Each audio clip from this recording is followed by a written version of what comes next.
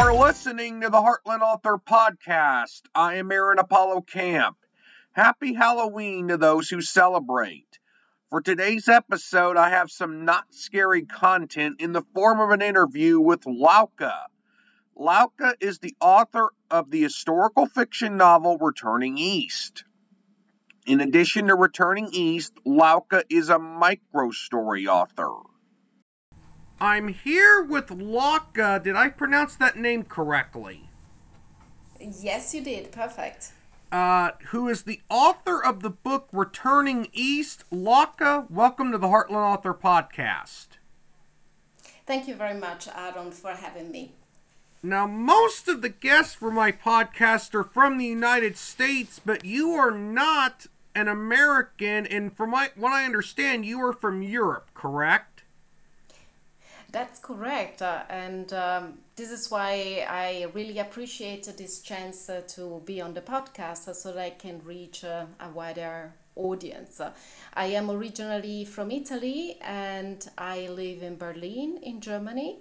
And even though my mother tongue is not English, I do write in English.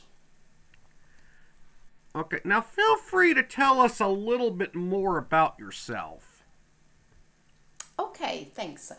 So as you said, my name is Lauca, which is basically a contraction of my first name and my family name. And I started my writing journey publishing micro stories on my website. That was May 2020. I started doing this because I wanted to build a writing practice, and therefore I committed myself to publish 2 micro stories per month, which I keep doing. And I just released a collection of micro stories for the first 2 years that I wrote them, and the book is available either for purchase or to newsletters subscribers. And as you already mentioned, I am also the author of Returning East, which is an historical novel. It is my first book, and I published it in February 2022. Now, without spoiling too much of Returning East, what is that book about? Yes, the book is about a journey, both in the physical sense and in the more metaphorical sense. So the physical sense is my protagonist, JJ, is not by chance a Frenchman, and he travels from Marseille, from France, to reach Hong Kong and China in 1954. And during the course of this journey, he wants to go to China to keep a promise that he made. But in the course of this journey, there are several things happening that he did not expect. And he had then to face difficulties that he never encountered before. And in the process, of course, he discovers himself. He has to face new situations, he has to find new resources within himself, and he has to face his past as well. So in this sense, it's an interior journey. The interior journey is more, let's say, in the background of the book, and the real story is full of action and lots of things happening, and it's quite fun and enjoyable to read. So I heard from my reviewers, at least.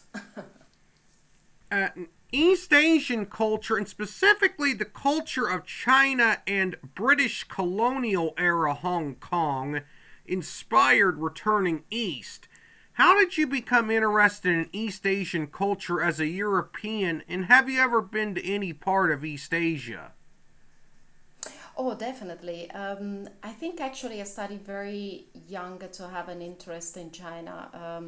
I studied languages in Italy, in what we call high school, which is, I think the school system is always a little bit different from the US. And I always wanted to learn an extra European language. And from very early on, when I was 16, I think I decided I wanted to study Chinese. So I first started studying Chinese when, as I said, I was 16, and I always said one day I will go to China. And this happened later on in 1996 was the first time I went to China, and basically I spent the next 10 years of my life busy with China. I was living there, I was working in China, studying Chinese. Later on, I also studied Chinese at the university. So this area, this culture, is quite familiar to me, and this is why, in a way, I had to bring those experiences on paper. And even though the book is not my story, is not autobiographical, of course, there are lots of things, lots of impressions that I had when I was living there that are also recorded in this book in one way or the other. Now, is your book Returning East self-published or traditionally published? It is self-published. I decided to go this way. I did try to find an agent, but I didn't want to leave, my book just in a drawer because, it's not easy to find an agent if you're an unknown author, especially not even living in an English-speaking country. Um, and I must say that it was a very good choice because I learned so much, and it still is a very interesting journey. So definitely something to recommend, to expand your life as well. Now, as you mentioned a little bit earlier on in this interview, you've written numerous micro stories, which are very short stories, not more than a few hundred words in length, and shorter than a typical short story, which is a couple thousand to a few thousand words in length, typically. How does writing micro stories prepare you for writing a novel like Returning East? Uh, I think I mentioned that I wrote and I still write micro stories in order to build this writing practice. So first of all, it taught me I really to have discipline, to set time aside to write, and to do it whether I had the inspiration or not. Because sometimes life gets so busy that when your writing slot comes, you would rather do something else because it's more important. But once I committed myself, then okay, I sit down and I write. It doesn't matter what it comes out. It can always be edited, and this is also a skill that then I could use when writing a novel, because it's the same thing. If you I committed myself to write this novel, so I had a certain amount of words that I wanted to accomplish each week, and I made sure that I could do it. And at the same time, of course, writing micro stories allows you to experiment with points of view, with language, and it keeps your imagination alive. So to me, they are very helpful. Now, this is a question I didn't have written down, but while I would consider micro stories to have literary value, there might be people that don't see any literary value in micro stories. And how would you respond to someone who would say that micro stories don't have literary value? Well, if they want it, they can keep their opinion. That's a free word, and I'm sure there are people that will think that. To me, um, they can have value. I mean, it depends, of course, with which aim you write them and how you craft them. But it's not easy to have a complete story, within very short.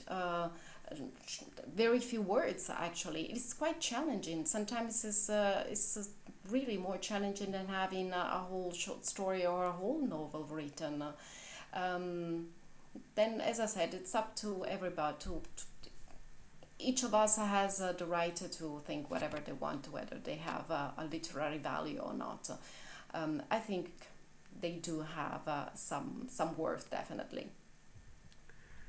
And I agree that shorter forms of fiction can have a ton of literary value. Mm-hmm. Yes. And what is your typical writing routine if you have one? Well, as I said, I usually schedule my writing time. I try to schedule at least a couple of slots of a couple of hours per week. If I have to, if I want to write a novel or a longer piece, then it might be, I might have more slots. Usually, my writing day is Tuesday because I do not work in an office, so I can stay at home and work on my projects. Um, and then usually when I finish writing a longer things like a longer short story or in this case of course a novel, then I will put it aside for a while and write something else before I go back and edit what I've written. Now, I had a different question written down, but since you've already answered this earlier on in the Oh, interview, you write in English even though English is not your primary language or your mother tongue. And let me try to think of the question I was going to ask because I don't have it written yes. down. Uh, how did you learn how to speak and write English?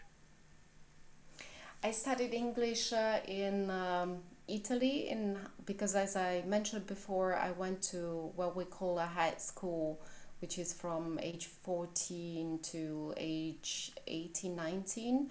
And I studied English, German, and French. And I left Italy when I was 19, and I basically lived more than half of my life by now living in a foreign country, so not living in Italy. Therefore, I often had to use English for everyday's life, and very often also for my work. And especially when I was in China, for example, my Chinese at that time was not that good, and I had no access to other books in Italian or French, the languages that I could read most easily, and I had to learn to read in English. So, of course, the more you read in a language, the more you assimilate the vocabulary. And of course, I am aware that I am not perfect, but to me, languages are about communication, and and if I need the support of an English mother tongue for my books for the editing, yes, that's a good solution for me. Yeah, and also, how easy was it for you to learn English as someone whose mother tongue is Italian? It, English is not a difficult language per se. I mean, comparing to other languages that I learned, German is much more difficult. The grammar is a nightmare. Uh, Chinese grammar is easy, but learning how to write it and to read it is very challenging. So I think each language has its difficulties. I think English might be challenging if you really want to get to a point where you write perfectly, where you really have that high level of literature uh, kind of language. That for sure is something that it's more challenging to reach as a non-mother tongue.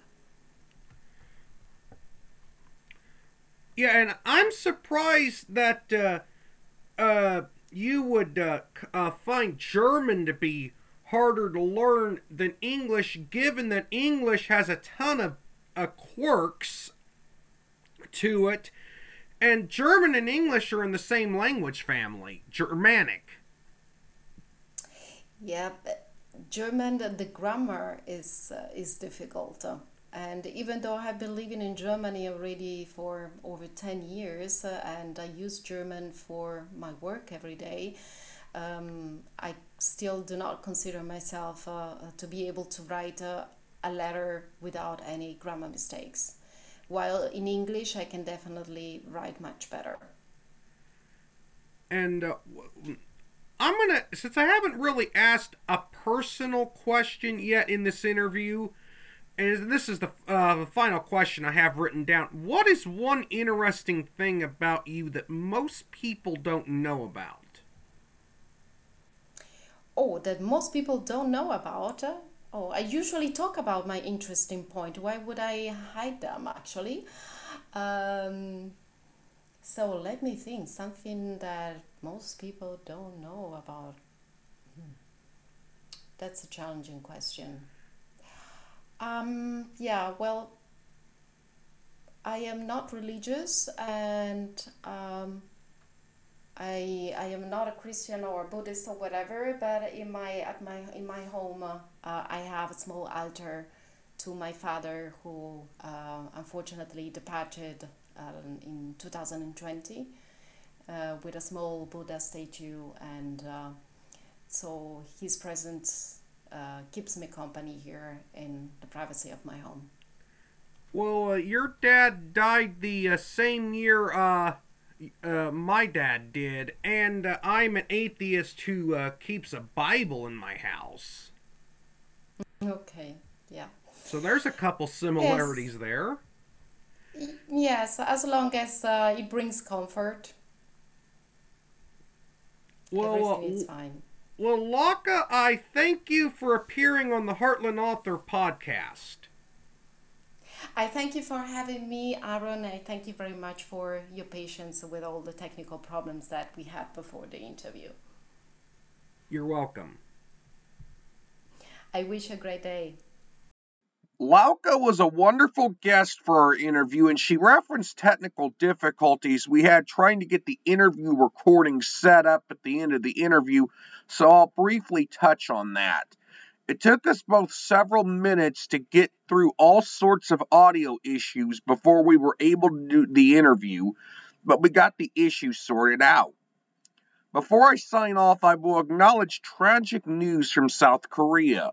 As of the recording of this segment, at least 154 people have been killed in a crowd crush during Saturday's Halloween celebration in the Itaewon neighborhood of Seoul, South Korea.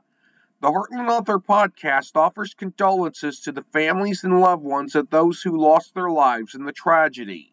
This is Aaron Apollo Camp reminding y'all to write your imagination. Bye for now. You can learn more about me and my book writing projects at campaaronapollo.wixsite.com/author AAC. You can follow me on Twitter and Facebook at author AAC and on Instagram at AAC Scribe. Copyright 2022, Aaron Apollo Camp, all rights reserved. This podcast episode is intended for the private listening of our audience.